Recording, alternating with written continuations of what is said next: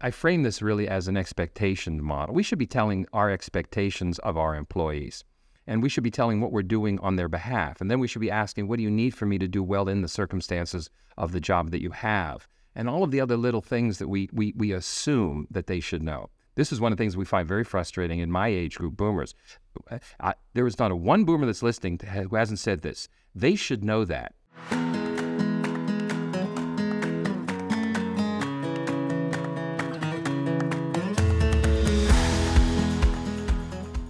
In her book, Conversational Intelligence, Judith Glaser wrote, "To get to the next level of greatness depends on the quality of our culture, which depends on the quality of our relationships, which depends on the quality of our conversations.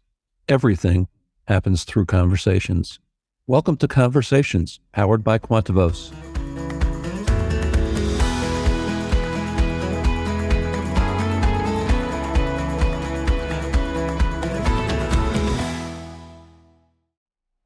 Welcome to this episode of Conversations. I'm Brian Gorman, your host and a coach here at Quantivos.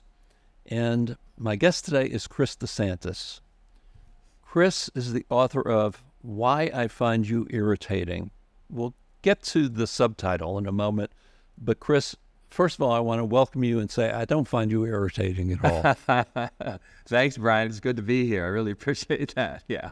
In fact, I gave them 37 titles for this book. That's the one they liked. The subtitle is Navigating Generational Friction at Work. What drew you to this topic, Chris? Well, about, I'd say 18 to 20 years ago, I was running a school for new consultants in a suburb of Chicago here for a rather large, now defunct accounting firm that had a consulting wing. I had every month you would consider me, in quotes, the headmaster of the school. So I was responsible for ushering these young people from all around the world through the program. And that was going on for a number of years. And then all of a sudden, we started to have these bumps in the road relative to the young's reaction to the program. They were challenging more, like, why are we doing it this way? Why are we? And so there was the challenges. At first, we were thought, well, okay, maybe that's just a cultural issue with some groups. You know, the British seem to be contrary every once in a while. But it seemed to flow much more through the crowd.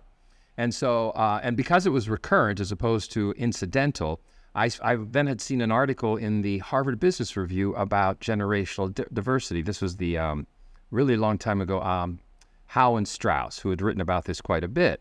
And I thought, well, that seems to be something. And so then I started reading about it.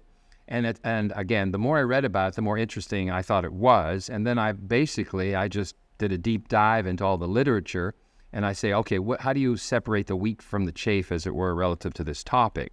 Because there's a lot of things about the topic that I think are mistaken in terms of it's a perceptual difference, but not an actual difference. And we tend to be anecdotal in our sort of research. And what is that called? Availability heuristics, meaning whatever I have available is how I judge. And so in that sense, there's these judgments that were going on out there that I didn't think necessarily were reflective of actually these differences, but rather my opinion of you not being me. And so I try to just write about what I think about, okay, what might these actual differences be? What drives those differences? And then in turn, what do we need to do about it? Which is why we are here today. One of the critical points I think that you make in this book is these differences are real. Yes. And one of the mistakes we make is that we fit everybody into the generation in which they were born. Yes. I learned somewhere along the way in my career, but not until after many years, that I'm a millennial born in a boomer body. And there are others like me. Yes. There are traditionalists born in Gen Z bodies. Exactly. Why is it so important for leaders to pay attention to these differences? Well, a couple things. One is what we often do when we view the young is we just view them from the perspective of they're a younger version of me, meaning that, look, I was young. When I was young, I sowed my wild oats, as it were. And so I just see you through that lens in this circumstance. The reality is, when I was young, when you were young, we had different experiences relative to what was going on around us in the world and the culture and so forth. And so as a consequence of that, those influenced who we were. But to your other point about you could be a millennial sort of trapped in a boomer's body, it's the narrative of our lives that really shape us, not just the circumstances of our lives. So what is the storyline of who you are, and how did you interact growing up with the world, and what were your parents' experience with you? That's why, to your point, if you're a first-generation U.S. or if you're an only child, or if your parents were a lot older or younger, there are so many other influences relative to who you could become. You cannot just say a millennial is a millennial. But the caveat to the caveat is that, look, that you have a normative group, meaning that there are a great many of a cohort group, we'll call that have similar experiences, that thus shaping what they feel about society and what we expect of them as a consequence, because we interact with that group with some regularity, if that makes sense. Absolutely. One of the things that I've certainly noticed in the last few years, the last 3+ years at this point, is that COVID really was a catalyst that served to, in some ways, shift whole generations. Yes, if you will. What are some of your observations around what some of those shifts have been? Well, what's interesting about it relative to, let's say, the millennials, I have always felt the young are predisposed to be time and place agnostic. And what that means is, very simply, they think it's an artificial construct to say, you've got to be in the office at 8 o'clock and stay here till 5 because that's what I expect of you. They're saying, well, nothing happens at 8. Why do I have to be here at 8? And by the way, I don't get revved up till about 2 in the afternoon. So my point would be, their rhythm is not my rhythm, not my cadence. And so they were raised more in a 24-hour world than I was raised in, and so their expectations vary according to mine. I think the COVID vindicated them, saying, look, we can work outside of the premise that you have defined it as. Now, if we go backwards in a generation, Gen X, they're so interesting. They have always felt that you could just figure it out. And I think of all the generations, they're the ones that really were designed for the epidemic, in the sense that, look, we have to leave the office. Well, Gen X said, okay, well, why don't we just work at home? And see, they're just going to figure it out. I think the people that were most upset were probably the boomers, because our habits were deeper and we tie our identity more to the office and the workplace. Although I will say this, we're getting better at the habit of not being there. You see what I'm saying? We're getting better at it. But we miss the camaraderie of all that, because I think I hate to go on to this, but one of the challenges as being a boomer is, look, I want you back at the office, and we hear that, or the young often hear that, is I'm doing this to you. But what they're actually saying is I'm doing this for you, because that's how I built relationships. That's how I built a network. That's how I learned. I just want to impart on you how I did things, not to dump on you, but rather to sort of work with you through the lens of how I'm best able to work. Chris, you and I have talked before, and one of the things that will always stick in my mind is a piece of that conversation when I shared with you that so many of the senior executives I hear say, we need people back in the office because that's how we bring them into our culture. Yes. That's how we build and sustain our culture. Yes. And you said something to me in response to that I think is a remarkable insight, which is just ask those young ones how to do this without coming back into the office. They have built and will sustain for their lifetime relationships around the world with people they have not met and they may never meet. There are so many important messages to me in that, around the importance of listening. Yes. Could you talk a little bit about the importance of listening for leaders as they face multiple generations of people? Well, I to your point, everyone brings something to the table. And in particular, the young are raised in what I will call a dialogue model. So when they are at the table, they have an expectation to participate. I think it's the responsibility of leaders to not to tell them so much, but rather to ask better questions.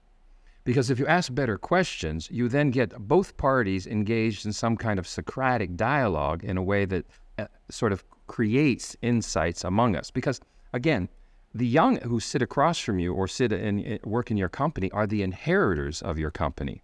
But the company will never be as the company was, but rather the company can perpetuate what the company believes in if, in fact, we can have a dialogue around this is why I believe what I believe. This is why we do these things relative to the culture. How do we then, of course, to my point earlier or to the insight that you made reference to is how then do we manifest that is relevant to today as opposed to being, I will say, anchored in our tradition, which might not be appropriate to the circumstance we live in. In your book, you identify a series of generations. Yes.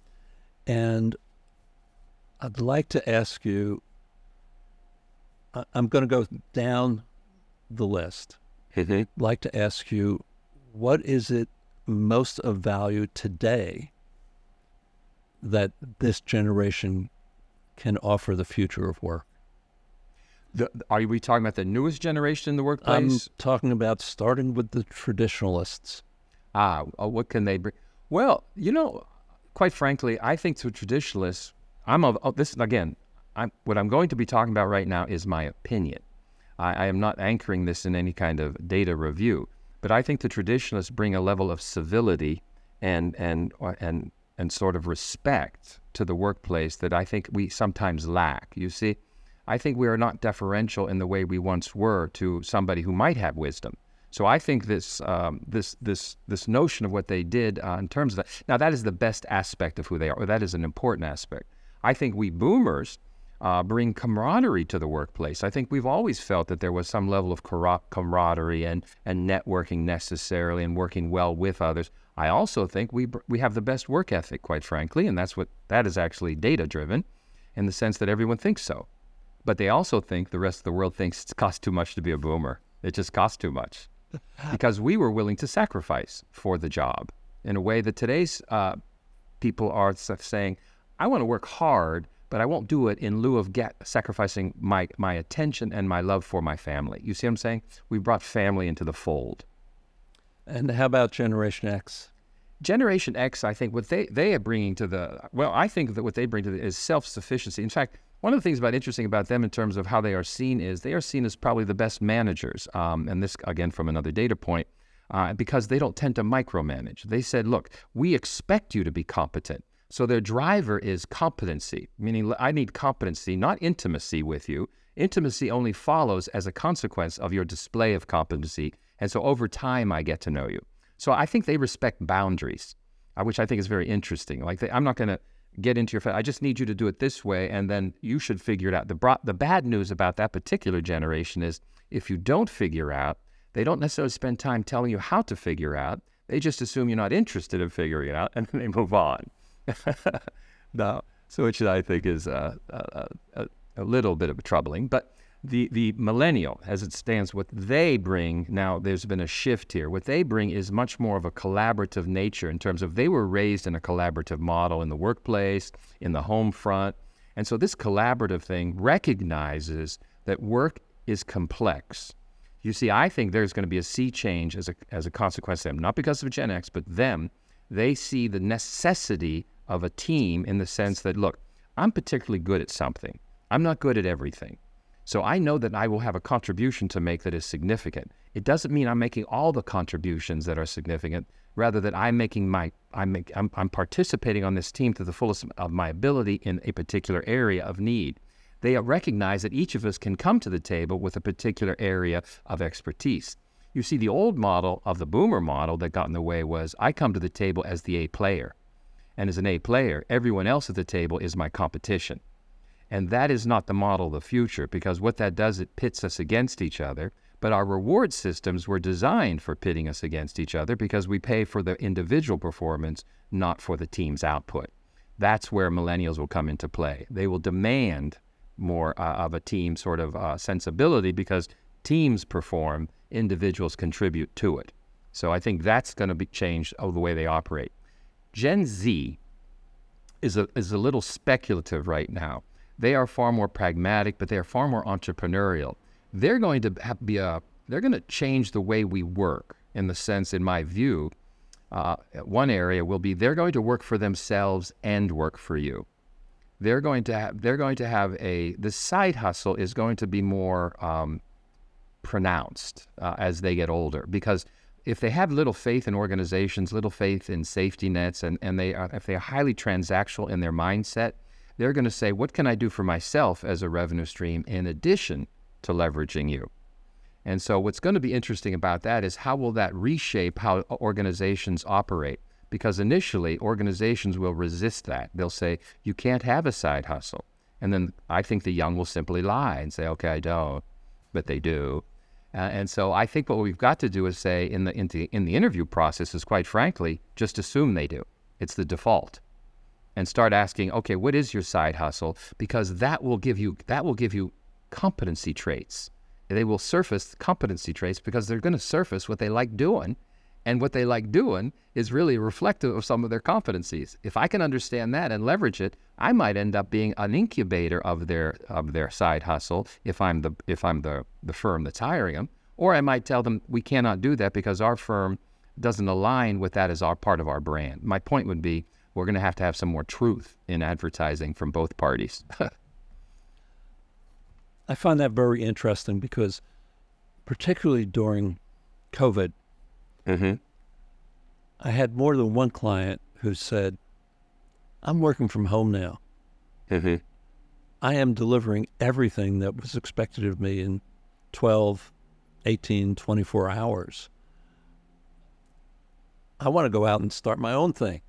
Yes, yes. And as a coach, it was not my role to say, no, you shouldn't do that, or yes, you should do that. Right. But to really help them navigate in their own minds what it would mean to do that. But as you talk about bringing that up in the selection process, one of the questions that I'm really inviting my clients to think about in that hiring process is being very candid about what is it that feeds your soul? What is it that gets you up and excited to go to work in the morning? Because if that aligns with what I need from you, whoa, I don't have to worry about retention. I don't have to worry about you showing up. I don't have to worry about what we refer to as engagement or quality of work.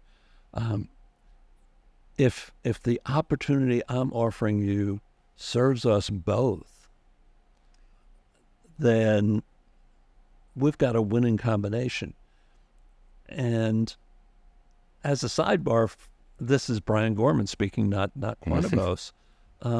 If you can fulfill everything that I need and expect of you and have a side hustle that helps to continue to feed you and in many ways and to help you grow and to become a better version of yourself, why would I want to stop that? Well, you're hitting on exactly what I believe. See, when I speak to this, I talk about the work-life balance myth. There is no work-life balance. There never will be work-life balance. It's a myth. It's basically I think it's predicated on a symptom of I'm trying to get away from that which I don't want to spend a lot of time doing. Work is too much. I'm taking my time. To your point, if we could say what engages you, and engagement is an interesting concept. It is not 100% of the job necessarily. It's little as 20% of the job to say, I'm getting to do the thing I'm really good at doing. I get into flow. I get lost in what I do for some period of the day. We can do that. One of the challenges, though, is one of trust, and the second is measurement. We don't measure performance well, and we don't trust our people. Our default is, if you're not here, you must be wasting some time somewhere. And I think that's the old buns on seat thing. And if we don't trust, we're going to have a problem. But to trust, you have to have evidence. So I think, going back full circle, back to this hybrid workplace concept, this idea that, the vindication of working on your own, I think you first have to prove that you are trustworthy and that you have mastery of the skills we need you to do, and that you understand the speed at which we need the deliverable from you, and all of those things. Once that's established, I release you from that so that you can do other things. So I guess mastery and trust and measurability sort of fold into each other. You get that, you get happy campers. When I would talk with some of my clients, and I'm actually the co-holder of the trademark 4-day work week here in the U.S. Oh. And the Tony Carnesi and I, when we use that term, it is not about a literal 4 days. Right. It is about the flexibility that allows us to focus on, are we serving our clients? Are Yes. we serving the people of the organization? And are we serving the purpose of the organization in a way that can be very flexible? It can be Yes. 40 hours over 4 days, 5 days, 6 days. It can be 32 hours over 4 days. It can be 32 hours over 5 days, et cetera, et cetera. When I would talk with business owners and entrepreneurs about this, they would often raise the question, much like you are, but how will I know that people are being productive? And to me, and we also heard that question a lot during COVID. The answer is very simple. How have you known they're being productive before? Right. If it's butts in seats, that's not what Right. you're watching. That's not what you're Right. measuring. That's busyness. It's not always even busyness. Yeah, but it's they're looking for the illusion of activity.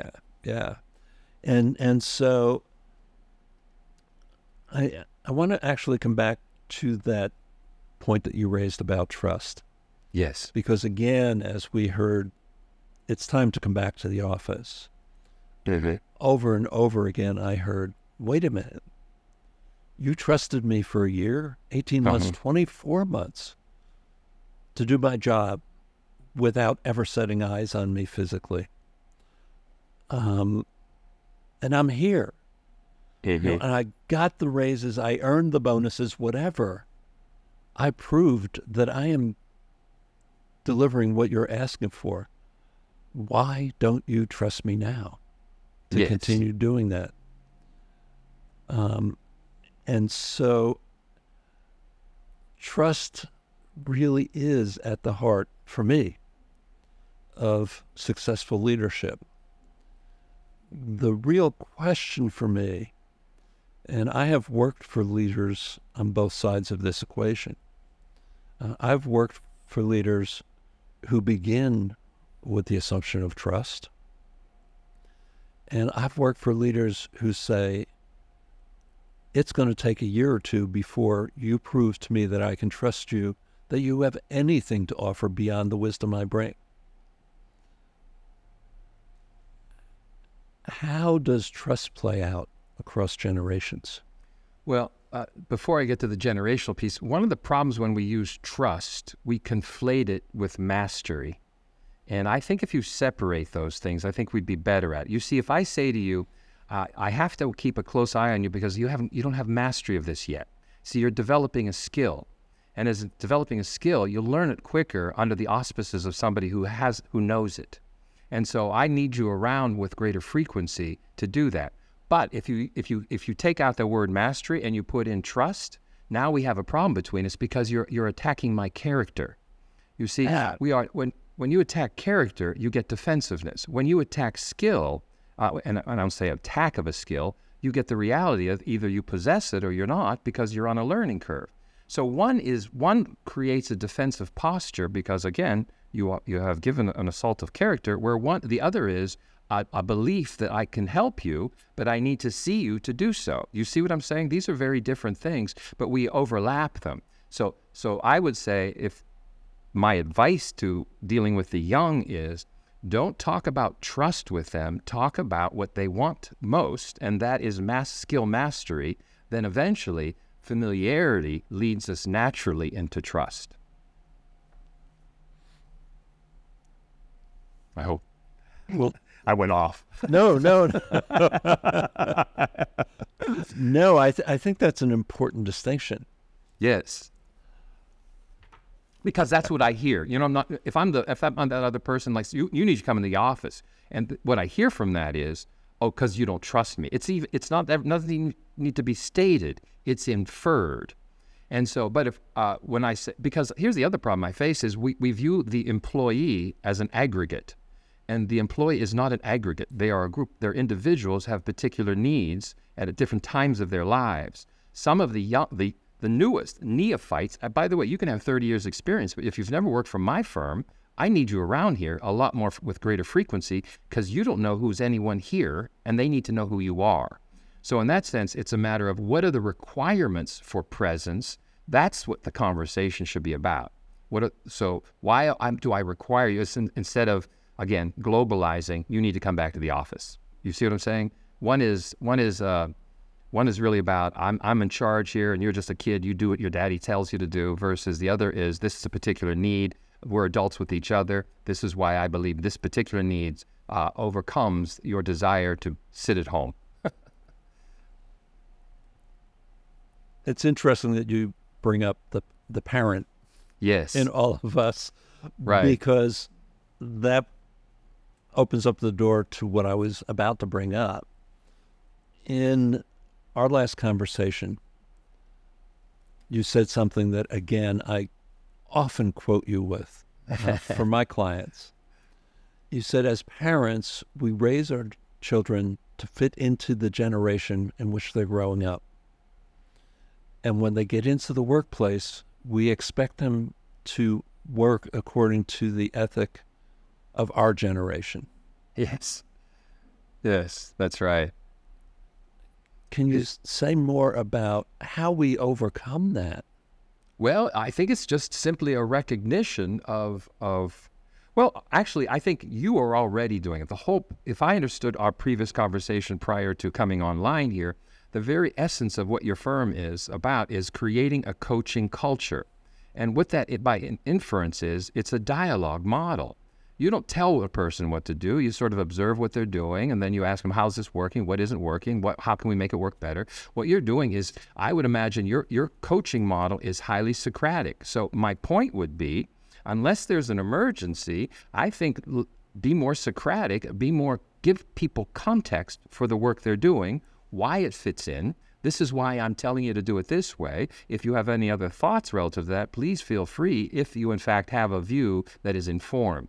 I think people confuse opinion with an informed view, and this is what's very frustrating to my generation. When you are a child of a dialogue model, you think everything is a dialogue. Well, sometimes you don't know as much as me, and so sometimes it's simply instruction. And so I think we have to be very clear when we're giving instruction, or versus when we're open for the idea of saying, I need your thoughts as well. This is, I frame this really as an expectation model. We should be telling our expectations of our employees, and we should be telling what we're doing on their behalf. And then we should be asking, what do you need for me to do well in the circumstances of the job that you have? And all of the other little things that we assume that they should know. This is one of the things we find very frustrating in my age group, boomers. There is not a one boomer that's listening who hasn't said this. They should know that. They should know that. You see what I'm saying? That's that osmotic thing. We should be osmotic.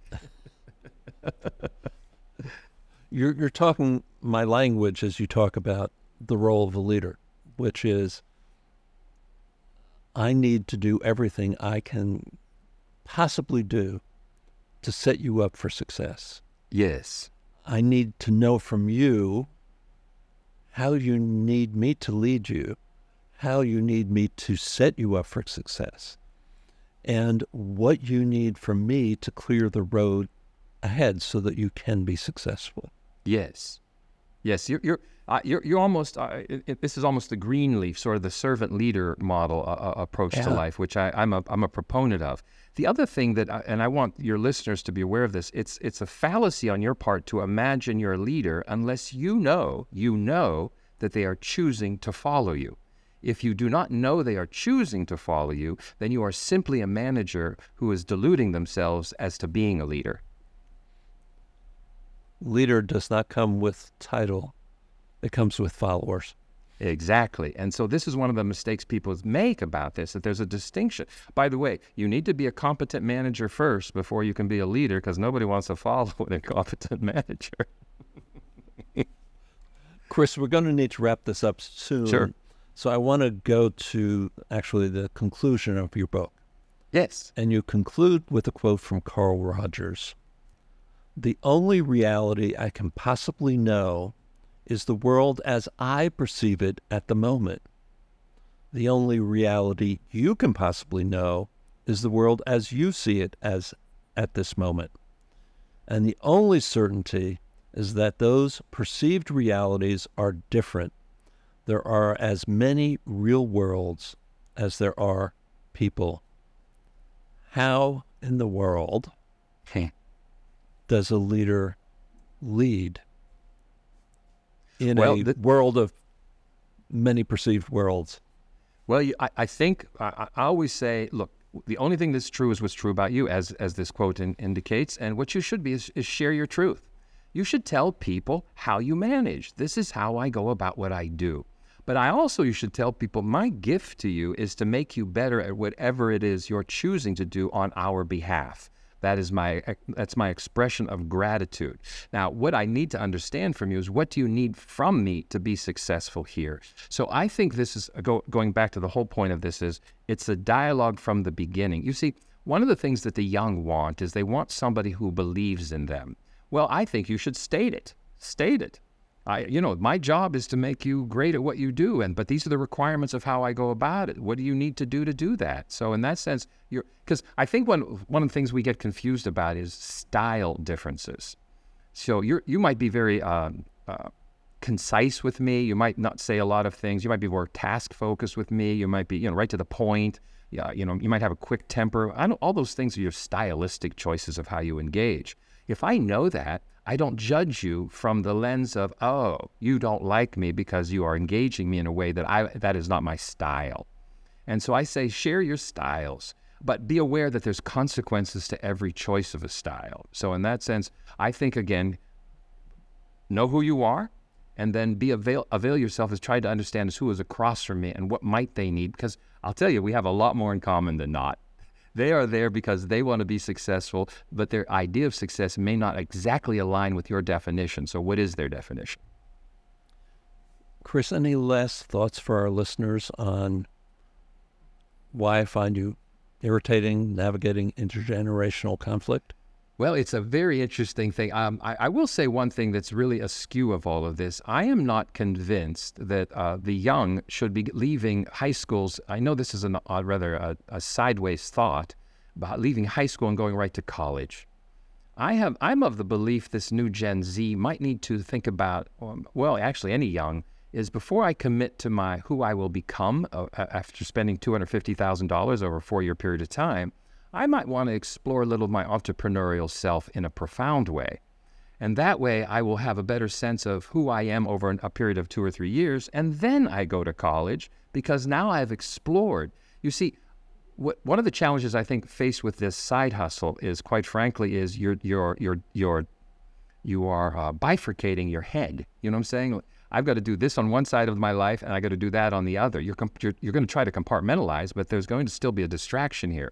Why don't we give you the opportunity to immerse yourself in your side hustle for a year to 3 years, whatever you need, and then say, what have I learned? And then go to college. Because I think, again, the young are going to live a lot longer than me. If you're going to have a career that spans 70 years, careers that span 60 to 70 years, why not explore the front end more and find out what you're particularly good at, so you don't waste some of that money and time that you are wasting to discover Oh, gosh, I was an English major. That was a mistake. Gosh, I was a science major. That was a mistake. You see what I'm saying? So I think exploration is part of the future for the young.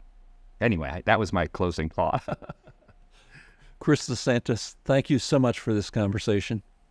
Thank you, Brian. I really appreciate the opportunity to just talk.